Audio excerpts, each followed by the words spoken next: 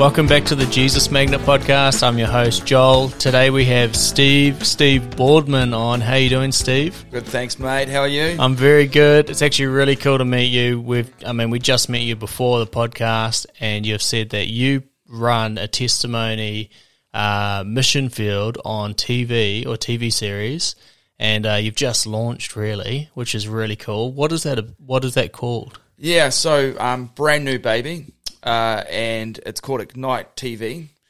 We have a YouTube platform, awesome. A Facebook platform, Instagram platform, and awesome. Yeah, so it's a brand new venture, all based around very similar to what you guys are doing here, but with a visual aspect. Yeah, so just really excited about what God wants to do with that, and come on, yeah, and it's all testimony based, sharing experiences and personal experiences, like what we've journeyed through in our lives and what other people have journeyed through in their lives.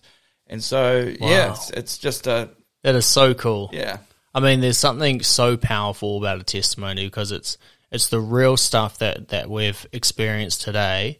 I mean, I'm all for the Bible and reading the stories that Jesus did 2,000 years ago, but there's some real power when you see Jesus moving today. Oh, 100%. That's just takes it to the next level. And on this podcast, we've seen real miracles. We've had cancer disappear. Wow. We've had real life resurrections on this podcast. So Amen. You get that sort of stuff, and people see angels and demons, and it's no longer a story. Yeah. This is the real deal, and God's good, God's big. And I take my hat off to anybody that's doing a mission, and I love seeing one so similar to ours. Yeah, it's awesome. And I just think in terms of where people are at the moment, I think there's a lot of people out there spiritually seeking at the moment. Yeah, come on. And where are people at the moment? Not everyone will set foot in a church. Yeah. That's just the facts. Yeah. And where is everyone at the moment? They're there's online. not a church everywhere as well. No, exactly. You could be in some back country way down the road, and there's no church for 100 kilometres. Yeah, so the reach is just, we're so much more effective with our reach if we can, be on these platforms, sharing the gospel, sharing, real life stories. Yeah. Having so good. A rawness and a realness to life. Oh, sweet. Yeah. So if you're interested, obviously, in Steve's ministries, we'll have links in the description, so make sure you go check that out. But let's start with you, Steve. Who are you? Have you always been a Christian? Tell us a little bit about your journey to the faith.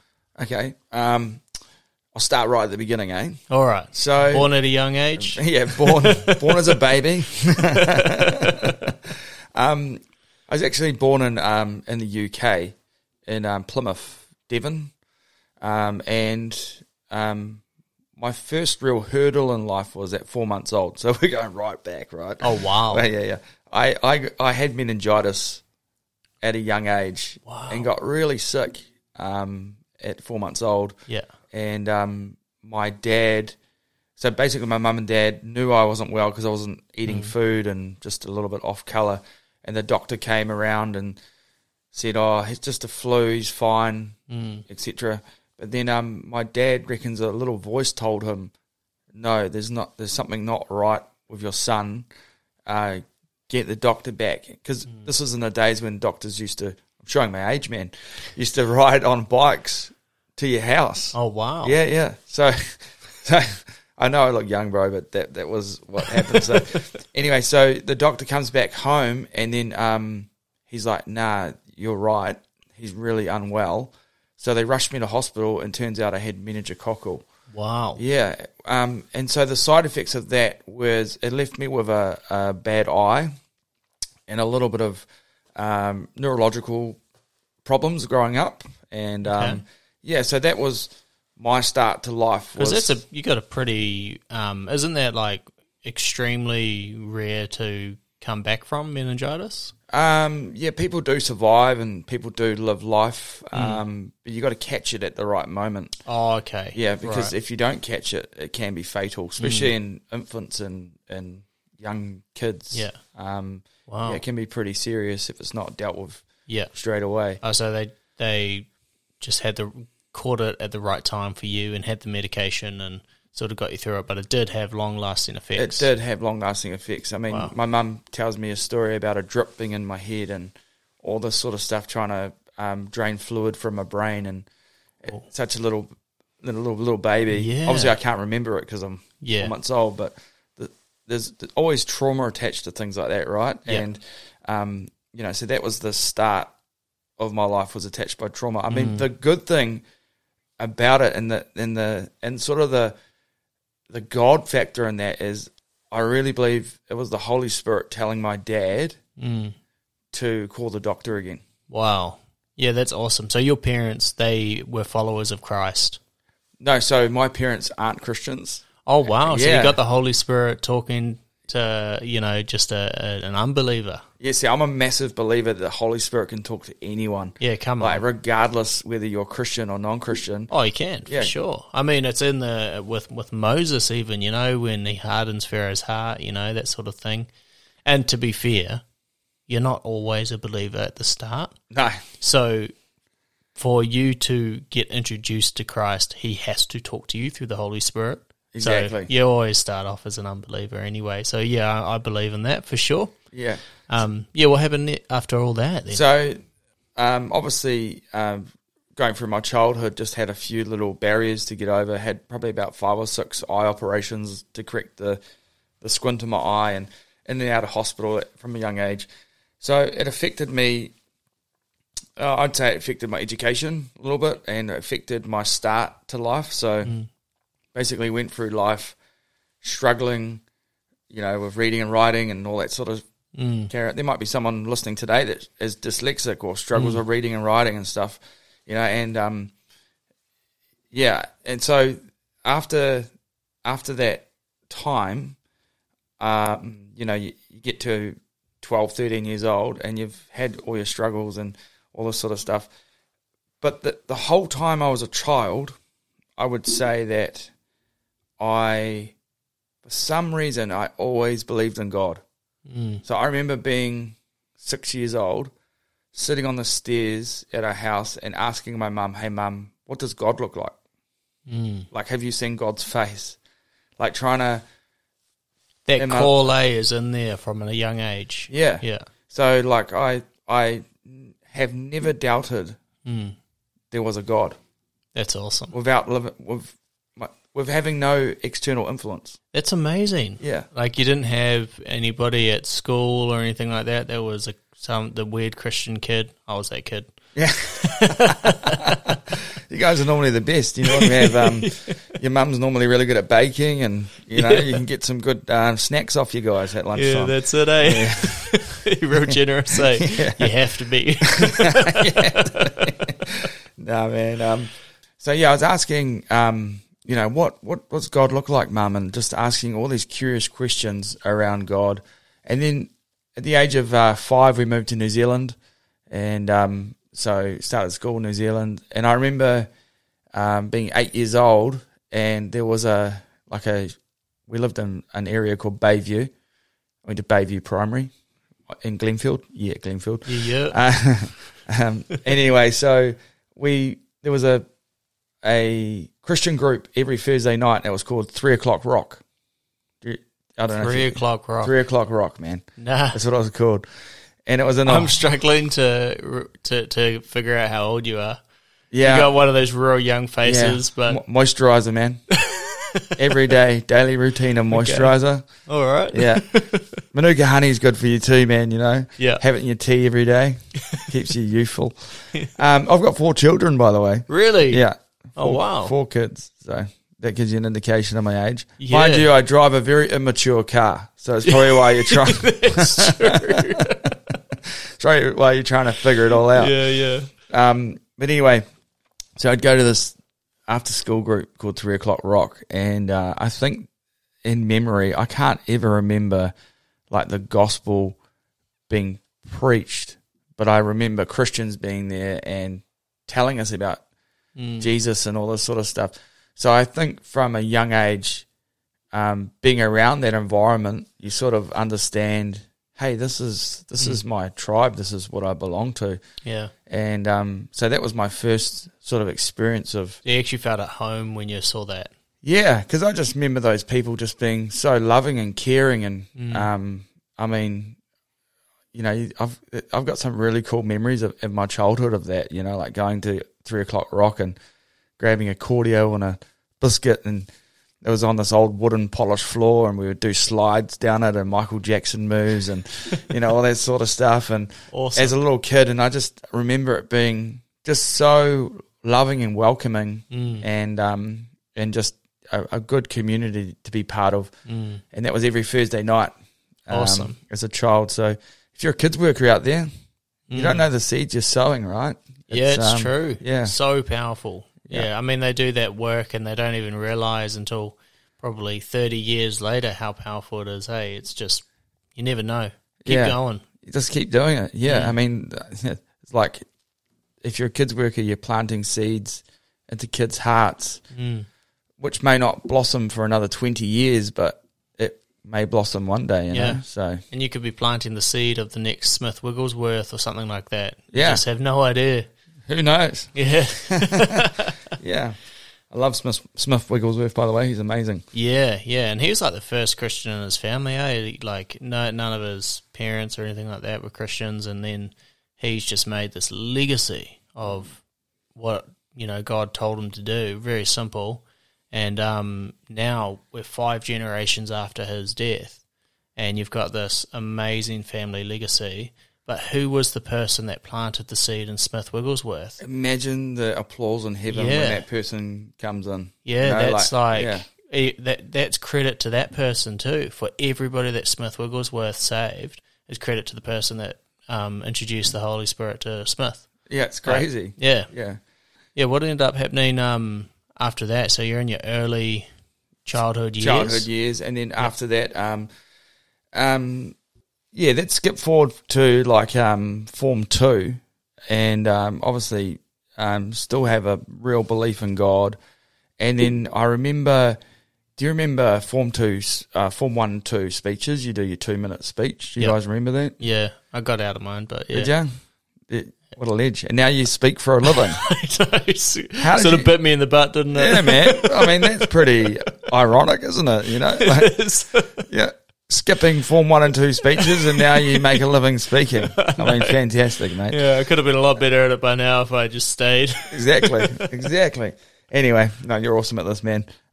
So there was a friend of mine, actually mentioned it on episode 2 of Ignite TV, how he was in Form 2, and he gets up for his 2-minute speech, and he just gives the gospel message.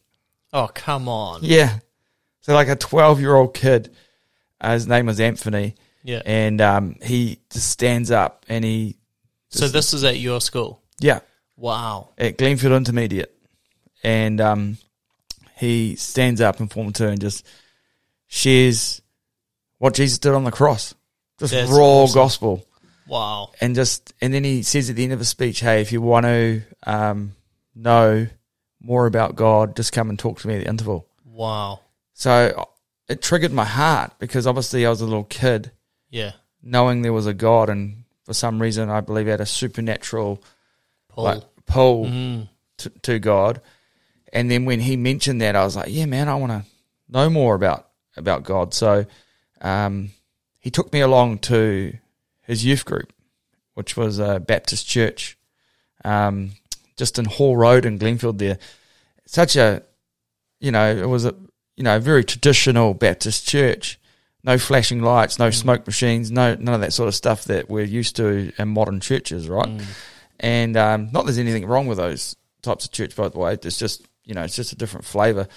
And the pastor, he was an American guy, such an awesome guy, still friends with him today. And I remember he had a massive thick Bible, one of those. One of the behemoth Bibles. Yeah, huge. Anyway, it's like you got to get a trailer to move it around, You can just as easily use it as a weapon as anything else. like they talk about the word being the foundation of the church. I think this thing actually was the foundation of the church. You lay it like bricks. Yeah, it's like anyway. He shows me in the Bible, and he turns to a couple of scriptures around why we should be saved, and then he asked me whether I wanted to give my heart to Jesus. And at the time, I was a little bit nervous and like, and but anyway, I responded and said, yeah, I'll give my heart to Jesus. And for the very first time, that's when I first committed my life to Christ. Yeah, at 12 years old, in a Baptist church with a ginormous Bible with an American missionary, and awesome. Yeah, and I remember him saying, "Hey, we need to go tell some people that you're saved." Yeah, right, because so I remember him walking me down the stairs, and then there was some people from the church. He's like, introduced me. Hey, this is Steve. He just gave his heart to Jesus, and I was like I could genuinely see when I look back how incredibly happy he was that I decided to follow God, and I was feeling like nervous and like, yeah, oh, can I tell people? Can I not tell people? Yeah. Did you have any sort of sense of change in your spirit when you had done that? I don't know whether I felt change because I was 12 years old, like probably the worst thing I'd ever done at 12 years old would maybe have stolen a biscuit from the pantry true. or one time the worst thing I think I'd ever done as a kid is my dad bought a brand new car once, and I remember hitting it with a piece of metal or something and putting a massive scratch in it and running and hiding for like a week till he found it. But yeah, that was me, by the way, Dad, if you're listening to this. Sorry about that. Nah, he knows. He knows. I would have got the blame for it anyway, so it's all good. Yeah. How many siblings did you have? I have one older brother. Yeah. One sister and a younger brother. Yeah. Okay. Yeah. So where are you? You got an older brother. And So yeah, two other siblings younger than you. yeah. So I've actually got a half brother. Yep. Who's my older brother, and then me, and then my sister, and then my younger brother. Cool. Yeah. Awesome. Oh wow. Oh, that's so funny. But yeah, that's so cool that at 12 years old you just. I love the steps that you took. Like you always knew that God was real from a young age, and then you went and you're asking your mum, what does God look like? Following that, you were at school and this Christian at your school did a speech on the gospel, and you just went from one step to the next, getting deeper and deeper until God captured your heart, more or less, at this Baptist church. And then seeing the joy from essentially the news of you being saved in that other person. Like, this is incredible what's just happened. And at a young age, you're probably thinking, why is he that happy? I know he should be happy, but why is he that happy? Yeah. But I just think that's so cool to see, especially in an older person, how stoked they were. Yeah. That a 12-year-old's done that. So obviously did that shape your teenage years, that decision, or how was your teenage years looking? So good question.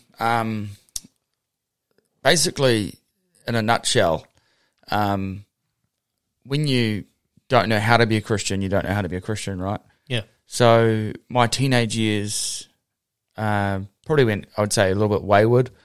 I don't think I went totally crazy, but still,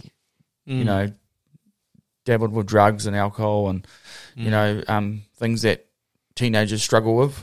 I see.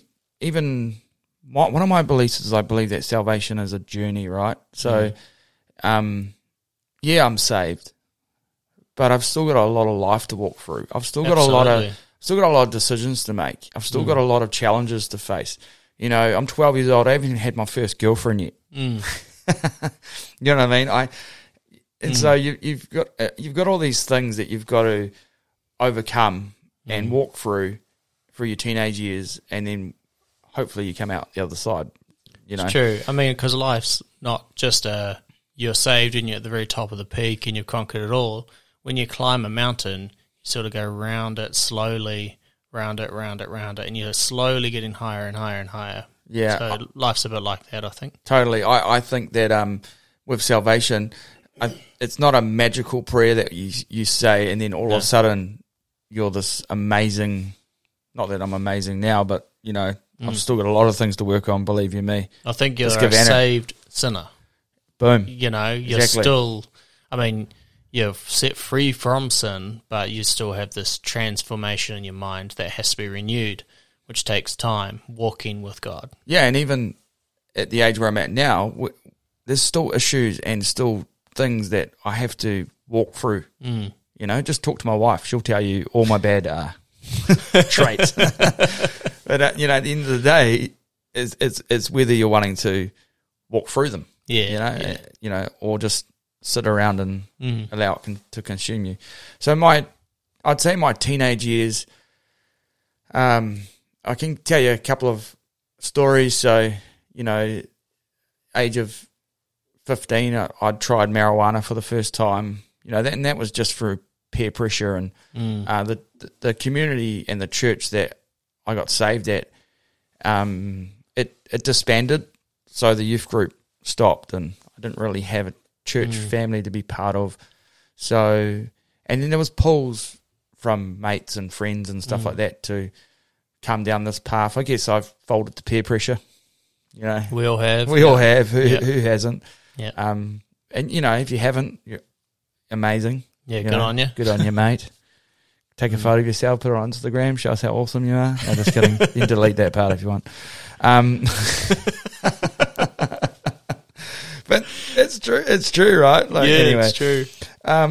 So, you know, experimented with drugs and, you know, I was when I was younger, through my teenage years, I loved playing rugby. So I was, you know, in my first 15 and went to first 15 parties and just used to love to party on a Saturday night. That was my thing. Just play footy, then have a few brewskis and get into trouble. You know, it was almost this walk of you were just doing things more for entertainment and to explore and things like that. It's one of those things where you still know they're bad, but it's sort of I guess you don't have much of a influence to do anything other than that as well, like a lack of discipleship as well. Yeah, like I actually would say I was innocent to it. Yeah. Because I didn't know. Blameless. Yeah, I didn't know that that's not how a Christian should act.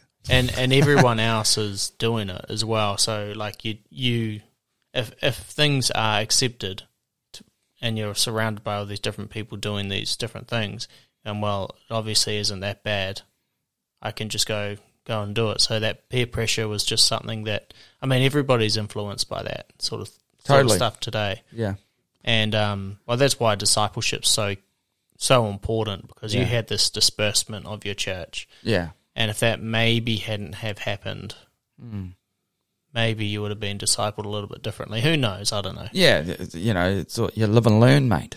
And also, sometimes you need that contrast as well to know what God's like, is to be in the darkness for a little bit, and then God can really be like, you know, this is how good I am. Because we've met lots of Christians that have done almost what you were saying before, never really given into peer pressure, born in grace, more or less. Yeah. And read their Bible from an early age and just never fell away from the faith. And then they can fall off later on because they haven't ever experienced what they think they're missing out. And they don't realize how good God is until they fall away from him for a little bit, and they're like, oh my gosh. Yeah. But works the other way too. Yeah, totally. Yeah. Yeah. So when I was 16, so I was still playing footy, and, you know, 16, I think maybe 16, 17, a friend of mine, Josh, he was going to a youth group, and he was like, oh, come to this youth group event. We're going, we start bowling, then we go to this was like an all-night event where loads of different activities. Yeah. So we went to like Parakai Pools, Skateland. You remember Skateland? Yeah, never been to Skateland. Is this all Auckland? Yeah, man. I'm Queenstown. Oh, that's right. Yeah. My shore boy. If you grew up on the shore, you know where Skateland is. I'm in the Parabower Blades, man. Yeah. I did go rollerblading when I was a kid, Yeah. and a little bit of skating, but You'd be more of an ice skater, wouldn't you, coming from Queensland? You would think so. Yeah. I wish I was. You've got the body for it. What does an ice skater look like? Just a big bearded man? Big bearded man, pair of tights, skating around the ring.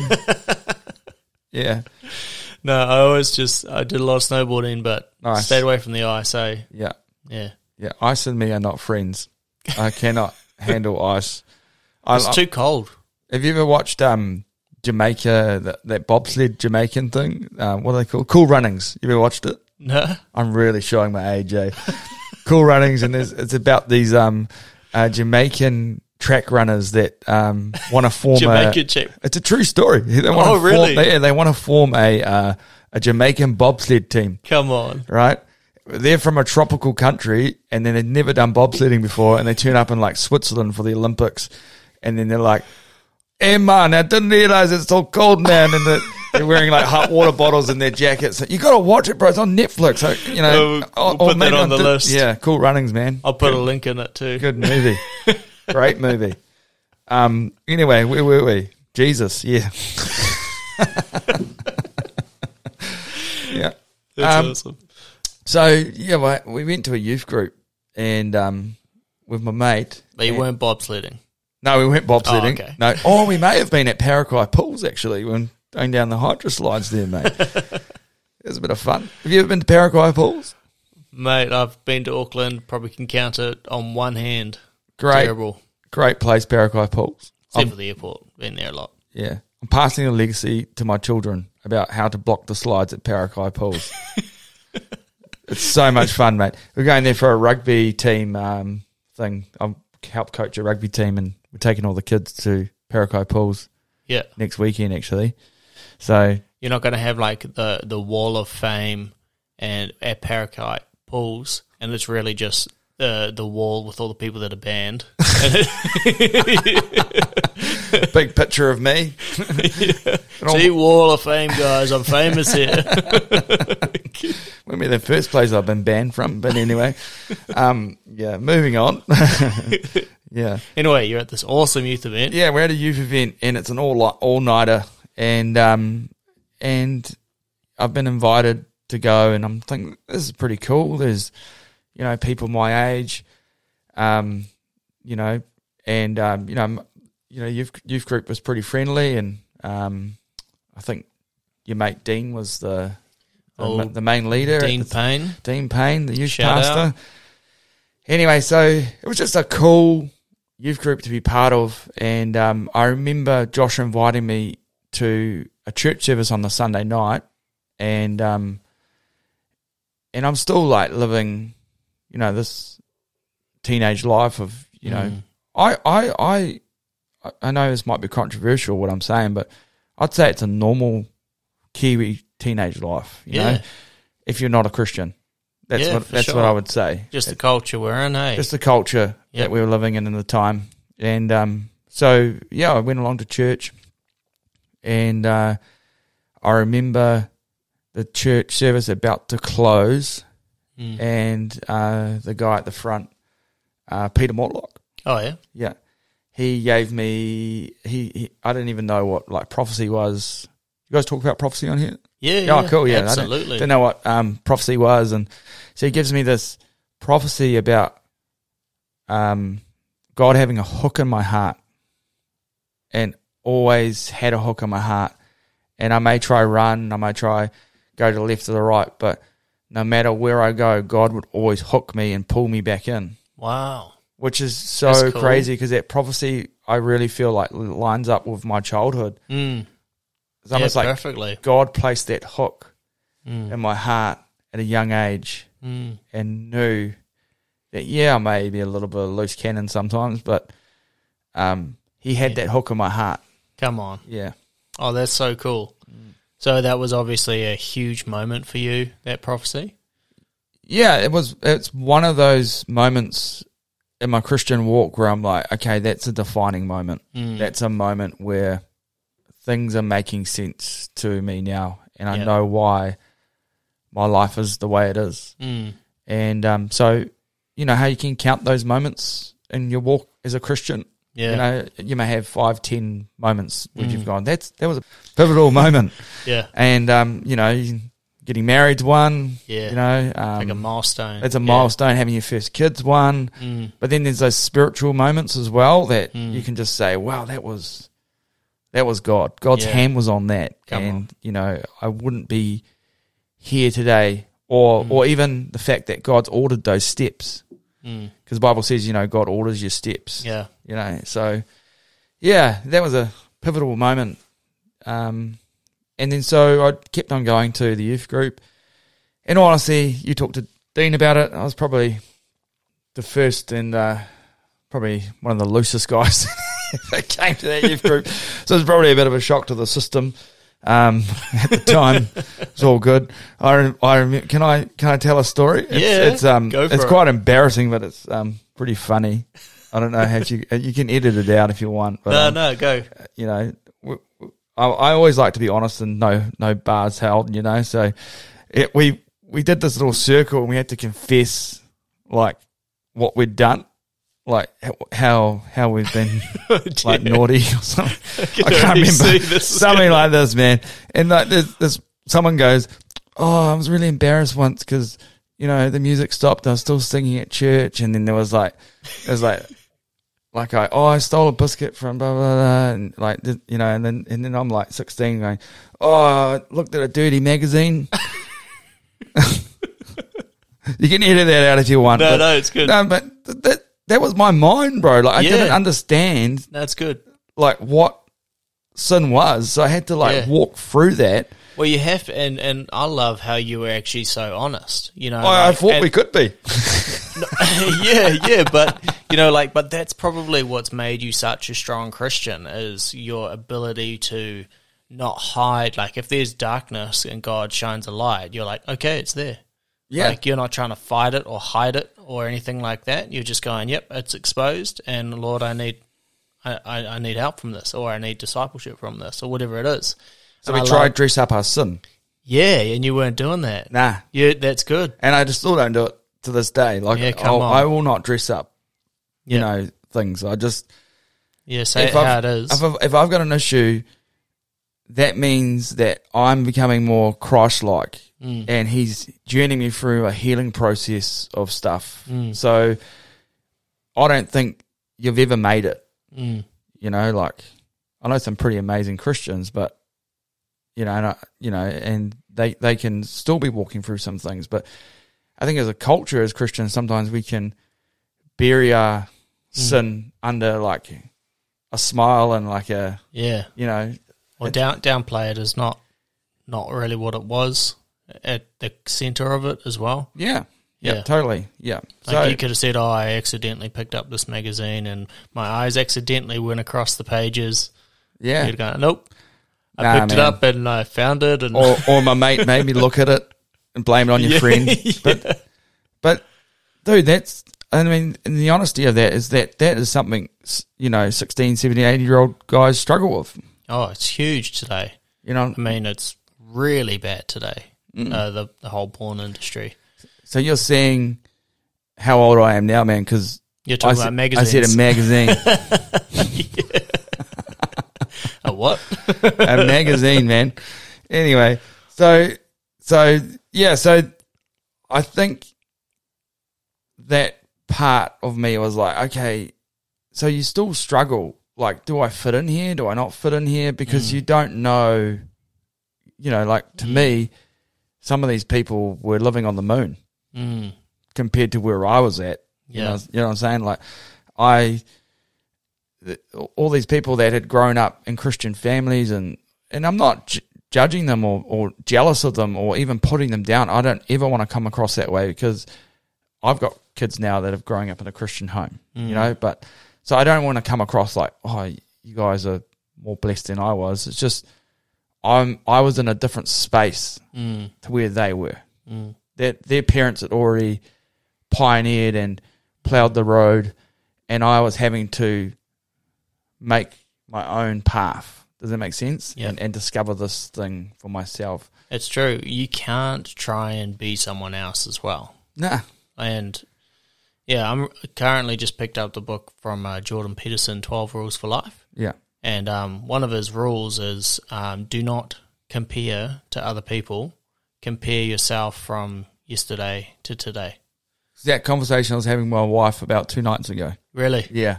Just how we can fall into the trap of comparing ourselves to other people. I mean, I get sometimes birthday blues. So like, I'm like, oh, I'm another year older now.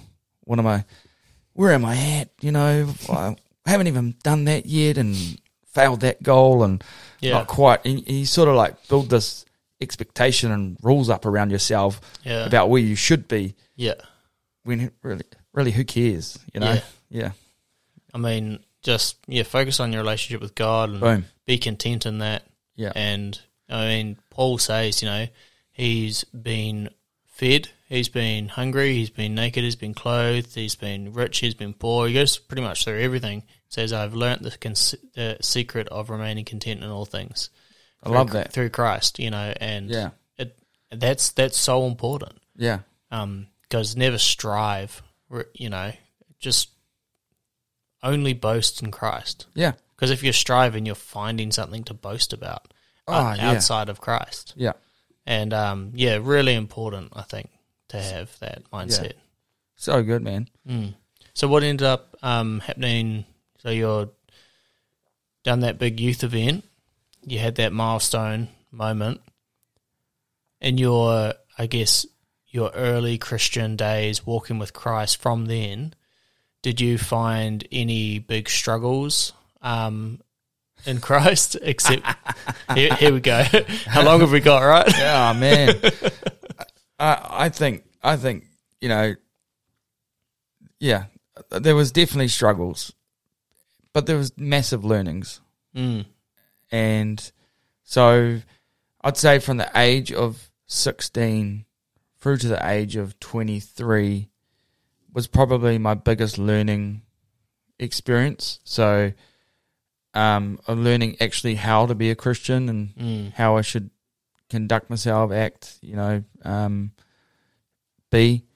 So how did you learn that? Was that through watching somebody else and going, like, walking in their shoes? Because the Bible says that with Paul, imitate me as I imitate Christ. Yeah. Not to compare. Yeah. I'm not using the compare word, but imitate. Do you know how I honestly found that way? This is not going to be the answer that you think.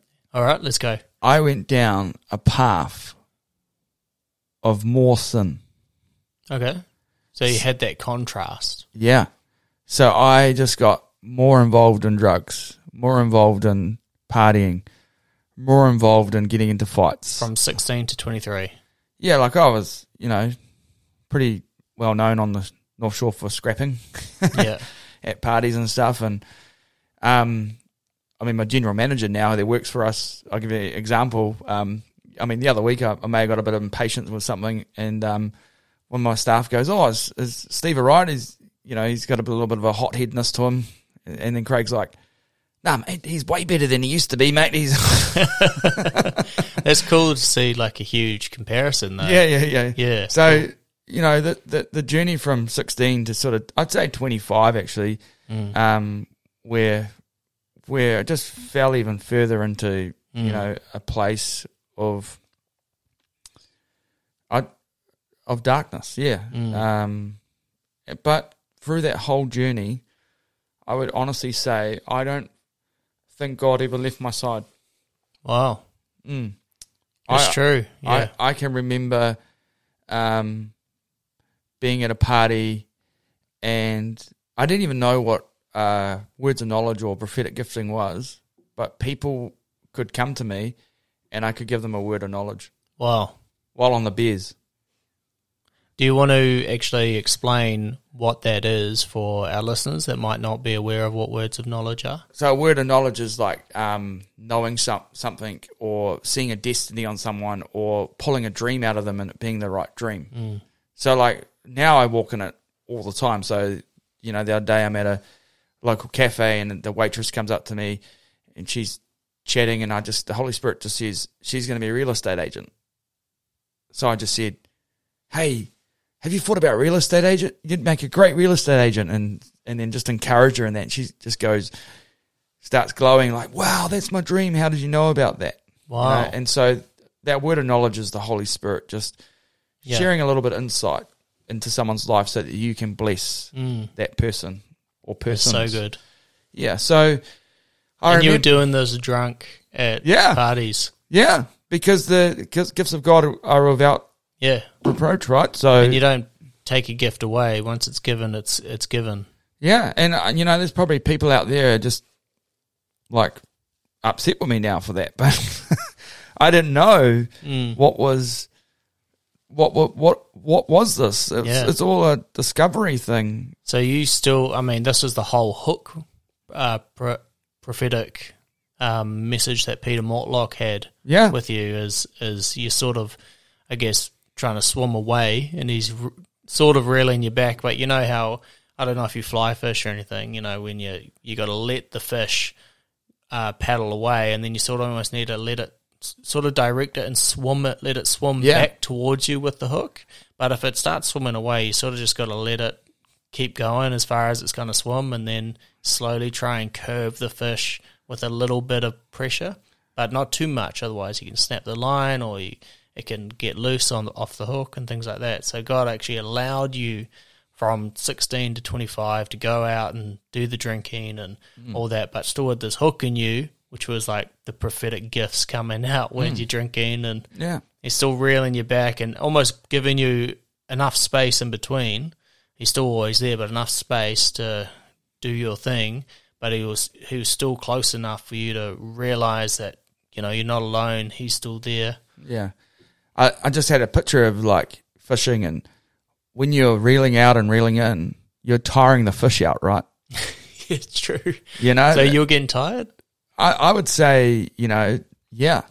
Because the Bible says, he'll give us rest if we come to him. Yeah. And if you're struggling and fighting and trying to go through life the way I was, it's definitely exhausting. Come on. I'm going to go one step further, and anybody that's listening to this podcast that's feeling tired from resisting God, go get some rest. Boom. run to the Father. Come on. He'll take you open arms. Yeah. Yeah. Like I remember, just trying to figure this Christianity thing out, and on my mate's birthday, like 20 years old, we're still trying to figure all this out, and I'm going to church every other Sunday. I used to go on Sunday nights because it was easier to get up because I wasn't so hungover, Yeah. Is this all good? Is this too raw? Great. This is perfect. You guys are all good with this? You got to be real, yeah. Yeah, so your viewers aren't going to be emailing in saying, who was that bogan you had on here? No, they go to the spam file. That's good. So, yeah, I remember being at my mate's birthday party, and we were both going to church, and we were standing outside a club waiting to get in. But knowing we had to go to church the next day. So, the journey for me is God allowing me to figure out this journey on the way, and then working out what is actually him, what isn't him, and then going, hey, I love you. The door is always open, so you are so welcome. Once you get through this journey. Yeah. And I'm going to grab you because he's a loving dad, right? He's dad, man, and he just wants the best for you. But sometimes you got to know that your kids need to figure things out for themselves, right? Even example of that, my kid's trying to learn how to tie shoelaces at the moment. If I keep tying their shoelaces for them, they're never going to learn, right? So sometimes I think that God sets us on these little paths so that we just learn those lessons and learn. Hey, that's not the best life that I have for you if you keep going down that path. It's true. Yeah. So I don't think that God ever had me in a judgment place for doing these wrong things. I think that that's where his grace was, because I knew I needed to repent. And I was repenting from certain things, and I would, always be like, okay, I need to stop doing that, or need to repent or change my thinking around that, which is what repentance is, right? Change your mind. And so I don't think that God, people would say, we use the word backslidden, right? Was I backslidden, or was I figuring it out? I mean, I've always struggled with the backsliding theology personally, because, if you can never work your way into salvation through works, I find it very difficult to promote the idea that you can work your way out of salvation as a backslidden Christian, because then it limits the work that Jesus did on the cross. Boom. Love it. And that's exactly where I believe I was at. So, some Christians would look at my scenario back then and go, that guy's not even saved, he's not even in the right standing with God. Like, how can he even say that he's a Christian? How could he even do that? His life is a mess. He's still, drinking, doing drugs, sleeping around, all that sort of stuff, doing all these things that go against the word of God. And people would look at my life and go, man, yeah, but all I needed was to journey through it, to receive healing from it, and to understand that I'm loved. Well, the Bible says God can use all things for good for those who love him. Yeah. And I think that's really key. Like, you gotta be aware of your transgressions and aware that you still need Christ, because, I don't know, if you were walking perfectly and doing the right things and things like that, you might suffer from self-righteousness in that sense, because nobody is righteous but one.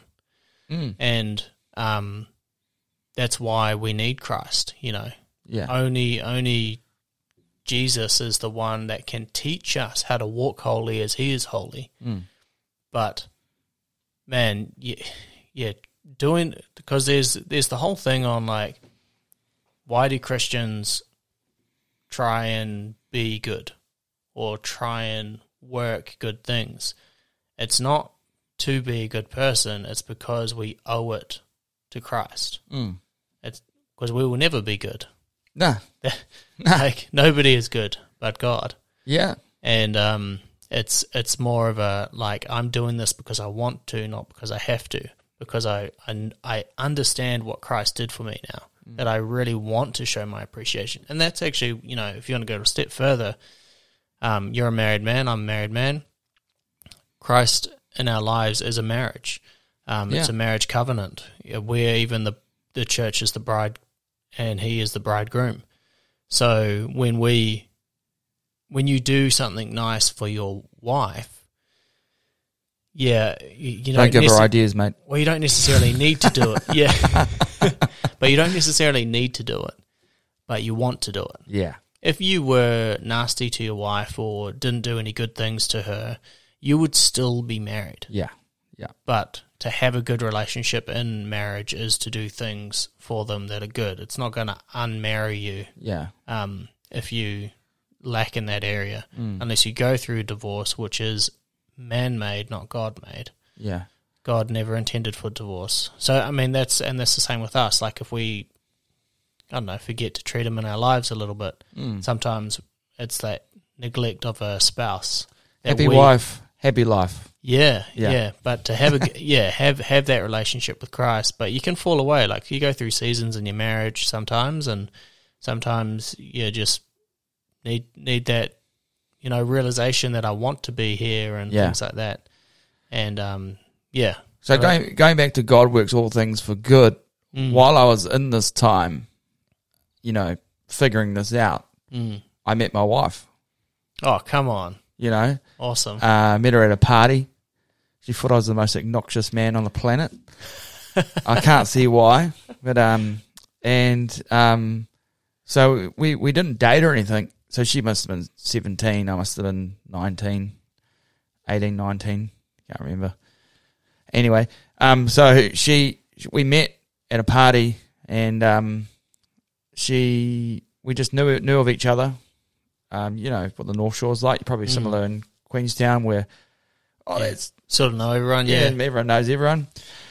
And then when it came to about 25, 26, I had this massive revelation that I needed to really start to repent and start to walk out my call, and walk out who God had asked me to be.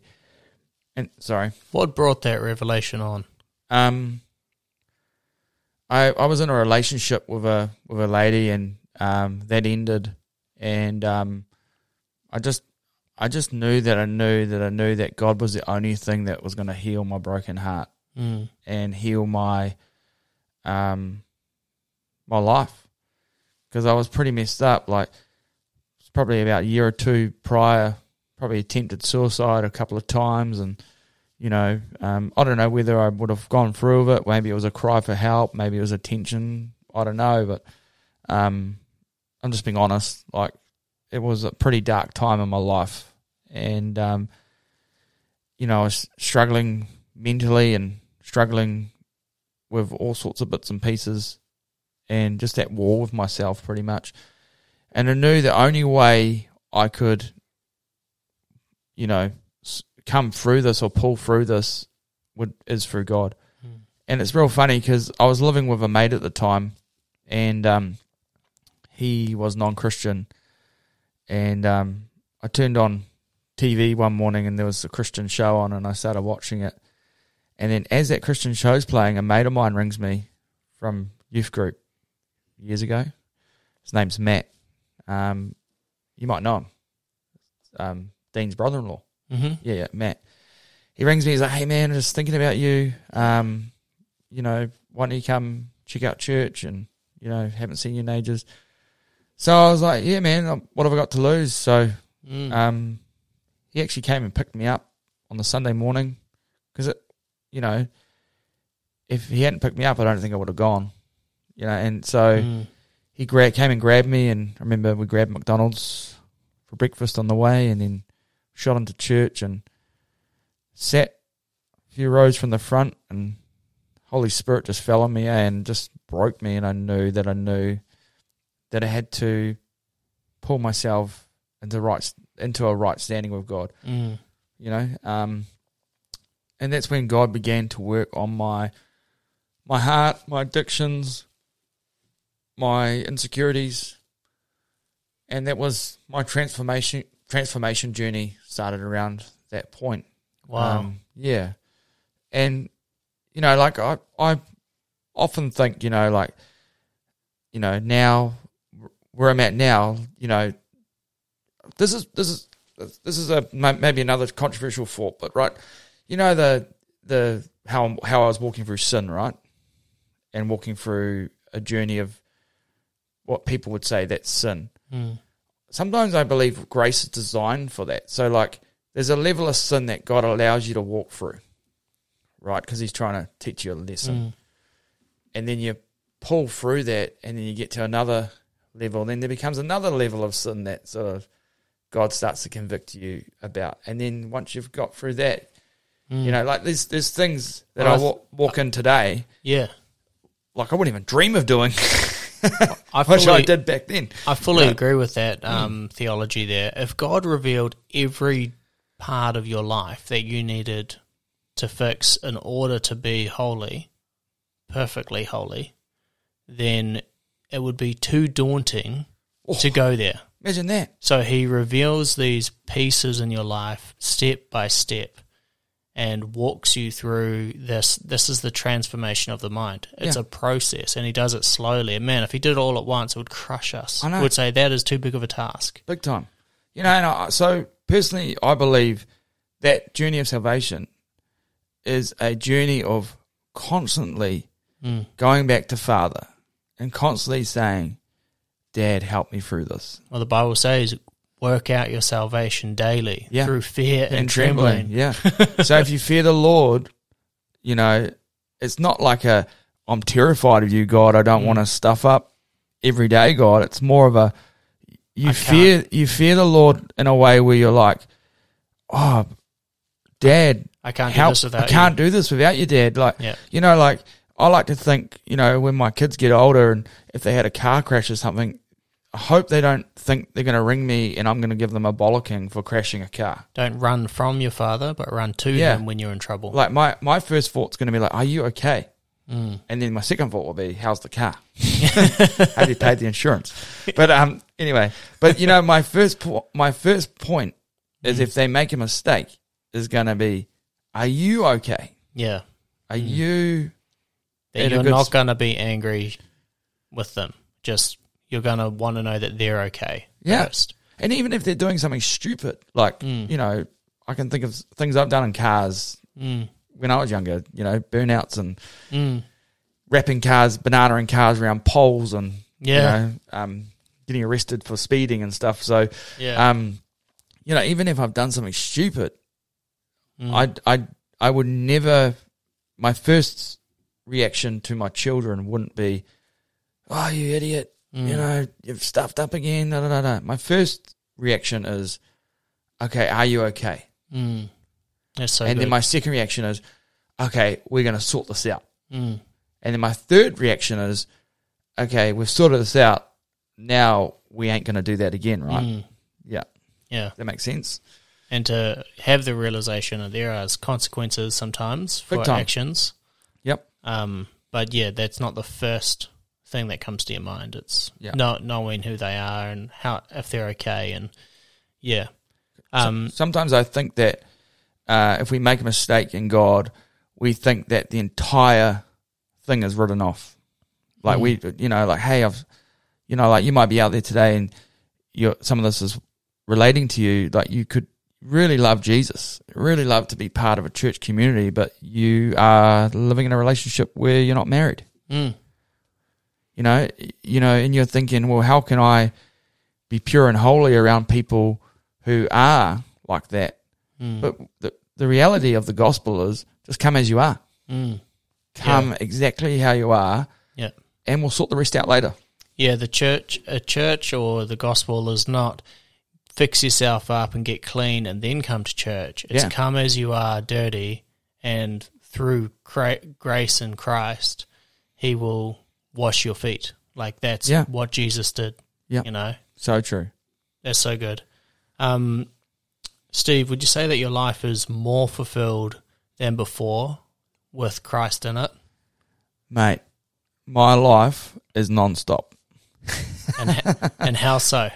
Well, you know, I think that what God has done in my life, He's made me realize that I'm created for more, and I'm created for a purpose and a destiny and purpose.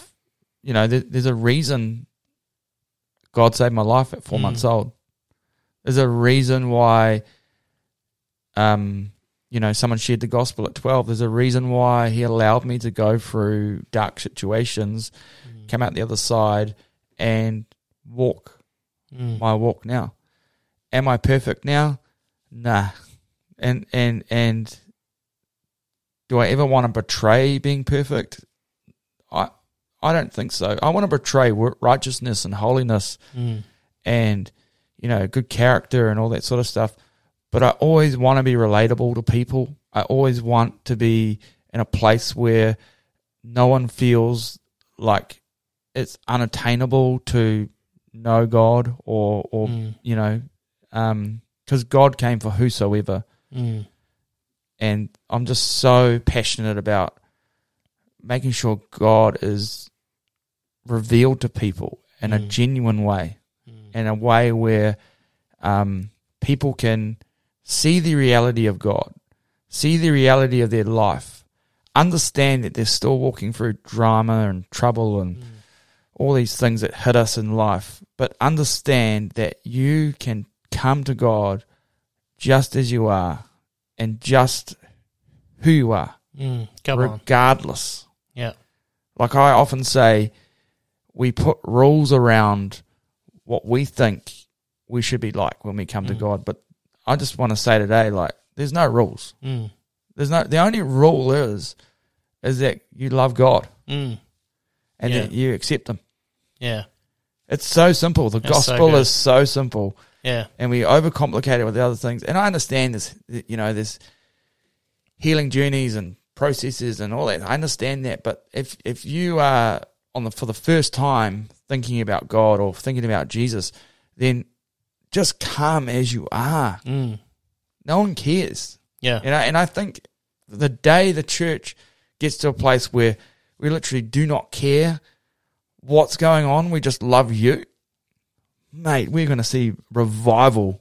We're going to see souls being saved all over this nation, all over the world, where people are just so wanting to be part of our community, That's so good. I love that because it makes being a Christian unattainable if they think that they have to be cleaned up first. Just come. Christianity should be the most attainable thing on the planet. Yeah, absolutely. Come on. How easy. It's a free gift. Yeah. So it's free. It costs you nothing, right? It's a free gift offered to you unconditionally. So no conditions around it. It's free to take. Sounds like the deal of the century. Yeah. I mean, it should be the most attainable thing we've ever come across in our life. Yeah, because people have a mindset sometimes that there's changed by grace, saved by grace, but it's the other way around. It's saved by grace first, and then through a process, changed by grace. And that process can be in eternity, and we just don't know how far that goes, But first off, like you said, it's a free gift, saved by grace. Yeah. Not saved by anything we've done or anything we can do. So I just think Christianity should be in a place where it's so accessible for people. And another thing is part of my healing journey into becoming, who I am today, and it's so important, is not doing this on your own. But getting around a church community, getting around a local church, and becoming part of that local church. And I know churches aren't perfect, and I know because there's people there, so where people are, things aren't perfect. And I know there's probably people out there who've been hurt by the church, and we've all been hurt from time to time from the church. But the church does good more than it does wrong, and if you're part of a local church, that is where your transformation journey is going to start to unfold and take place, because you're around people that all have the same goal, is like to walk out their call, love God and worship God, and that's so good. All you can be for God. Yeah. So my massive healing process would have been getting locked into a church and having a bit of accountability. Yeah, bit of accountability, bit of discipleship. Because Jesus said, it's the last thing I think that he gave the command was go out into all the world and make disciples, baptizing them in the Father, the Son, and the Holy Spirit. And that part is so key. We go to a great Bible study in Queenstown, and we go to a great church in Queenstown, and it's really that discipleship. I think anywhere in Queenstown would be great. Come on. I mean, it's beautiful down there, man. You could be worshiping Jesus, and then 20 minutes later you're on Cadrona ski field. It's true. I mean, what a life. It's good. It's not half bad. Nah, man. Steve, is there anyone in particular that throughout your journey that you would really like to honor? Yeah, I mean, there's a number of people, man. Like I'd love to honor. First of all, my dad for hearing God and then saving my life because that wouldn't have happened. And then you know, the two guys. I mean, the guy that stood up in my classroom in Form 2 and sharing Jesus. I mean, that's... You still know who he is? Yeah, I do. I spoke to him last night, actually. Oh, wow. Yeah, because on Night TV, we actually played this testimony of him doing that. So wow. I tagged him in it. He was like, oh, man, I'm so... You can name him if you want. Yeah, Anthony Hennicart. So, yeah. Well, good on you, Anthony. I remember he was such a cool dude. He'd play the guitar and long hair, and he's into like Iron Maiden and Metallica and stuff like that. You know what you're like when you're younger. Can you say Metallica on here? Is it all good? Yeah. Good. So, yeah. It's a bit of my youth. We loved a bit of heavy metal. And so anyway, what a dude. And then Josh, it's just so many people. And it's just community, eh? Josh, you know, taking me to church. And then... Is that Josh Campbell? No, Josh Comer. Yeah, I know Josh Campbell, though. Good guy. Yeah. Played rugby with Josh Campbell. And Joe Manassi, actually. Oh, right. Yeah, played rugby with Joe Manassi. Yeah. Great first five, Joe. Doesn't pass, though. No, just kidding. He does. He does. He doesn't like to get dirty, Joe. Am I bagging? I can't really bag out the senior pastor sitting at church now, can I? Sorry, Joe. Love you, mate. Now, one thing about Joe, that guy's got amazing work ethic. So I was actually an intern with him. He's just a good dude. Yeah, so, I mean, on the subject of Joe, you know, like, I did life with that guy for probably 3 years. You know, like, really journeyed with him. I remember going hunting with him once when we were interns. Greg Crawford took us hunting, and I was carrying a gun on my shoulder, and I swung it around, and poor Joe cocked the end of the gun in his eye, gave him a black eye. Oh, he probably deserved it though, because he ran off. He ran off trying to catch a goat or something, and I ended up carrying a deer all the way out of the bush. I was too stubborn to give him a go. But anyway, love you, Joe. So yeah, he's been a good man. Joe's amazing, eh? Yeah, he's a great guy, man. Yeah. But even Peter Mortlock, I was served in his church for years, and he taught me how to preach and how to minister, and allowed me that opportunity. I don't know what he was thinking, but come on. Hopefully, straight after this podcast, we will be having Peter Mortlock. Oh, is he turning up here? No, we'll go to the church. Oh, you'll go to the church. Yeah, pretty cool. I mean, he's an amazing guy, and when you see him today, tell him I say hi, and always will honour him and respect him, and what he's done, is cool. Dean Payne. I mean, Dean was a youth pastor for years. He's been on this podcast, Dean. He's incredible. Dean, I bet he has. Yep. Good guy. And then, Greg Crawford. Such a good guy. A lot of City Impact people have been really good over the years. And currently now, the last 6 years we've been part of Catch the Fire. And I feel like the last 6 years has probably been my biggest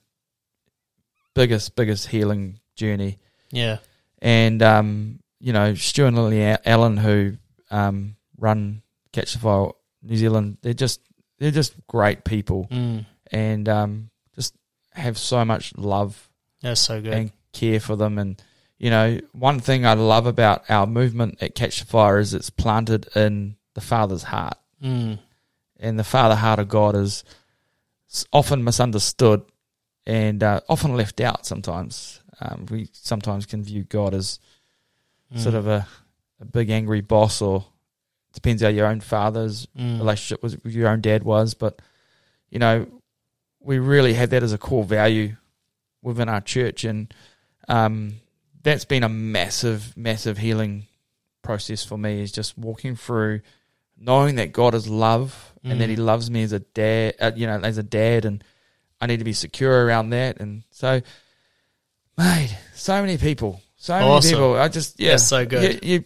I love that, because I'm glad you didn't ask me how many people I need to apologise to, because probably about that list is probably as long as, I don't know, probably as big as this room. But yeah. What is some advice on someone listening that might have gone through similar trials that you've gone through? You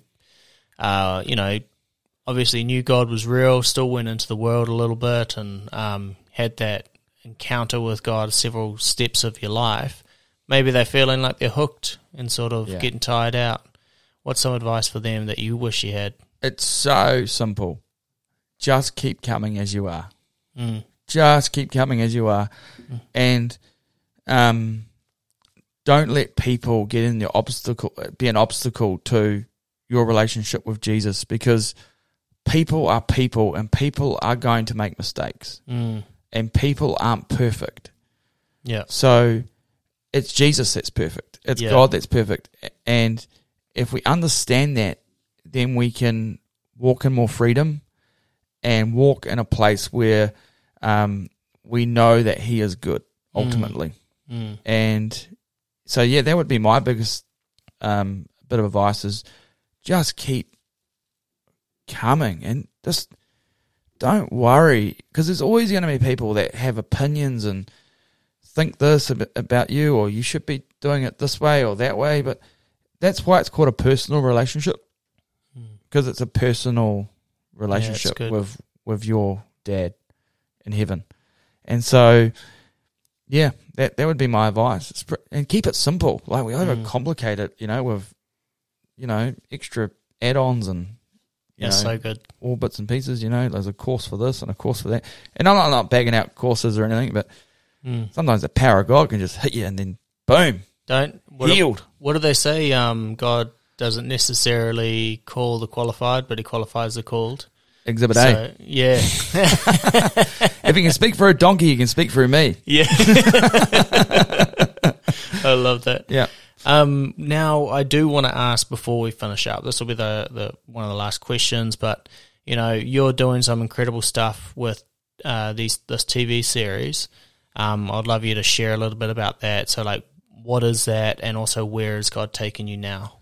Yeah, awesome, man. So, the ministry that my wife and I run is called Ignite TV.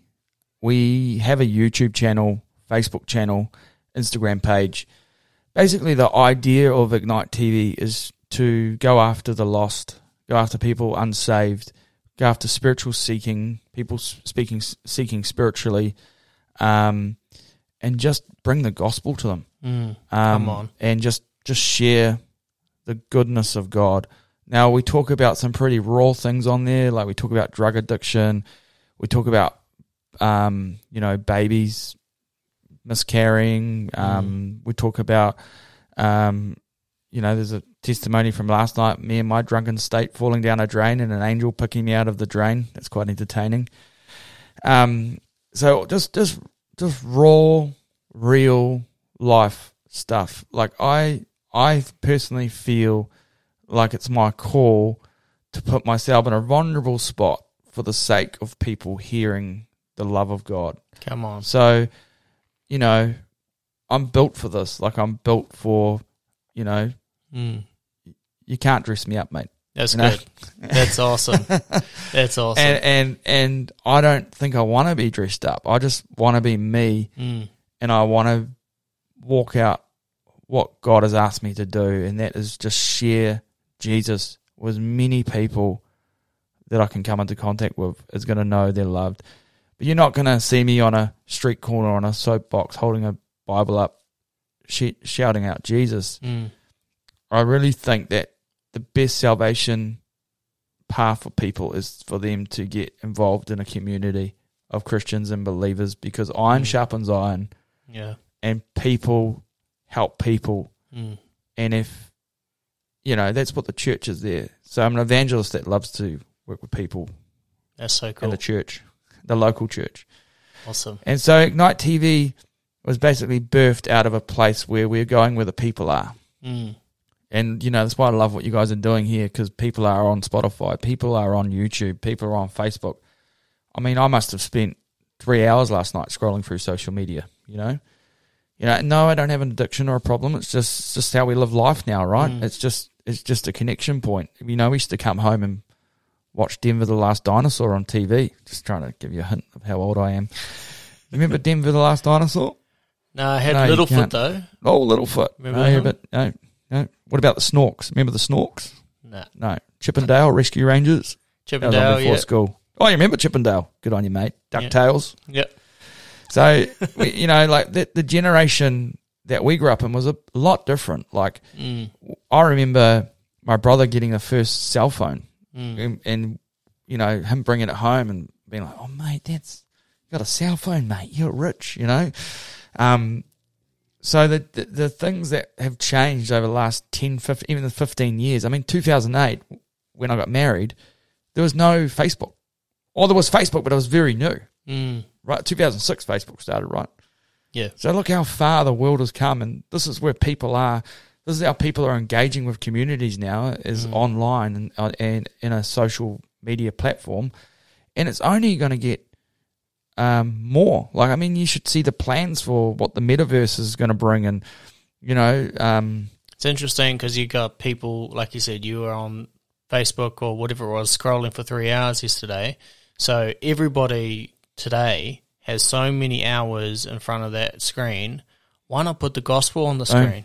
Yeah. And that's what you're doing. That's why I love what you're doing. I'm not afraid of social media, and I understand, there's trash on there and there's stuff that just doesn't line up with us, and what we believe. But you've got to see past it all. You've just got to see past it all and know that we are in a dark place, but we're the light of the world.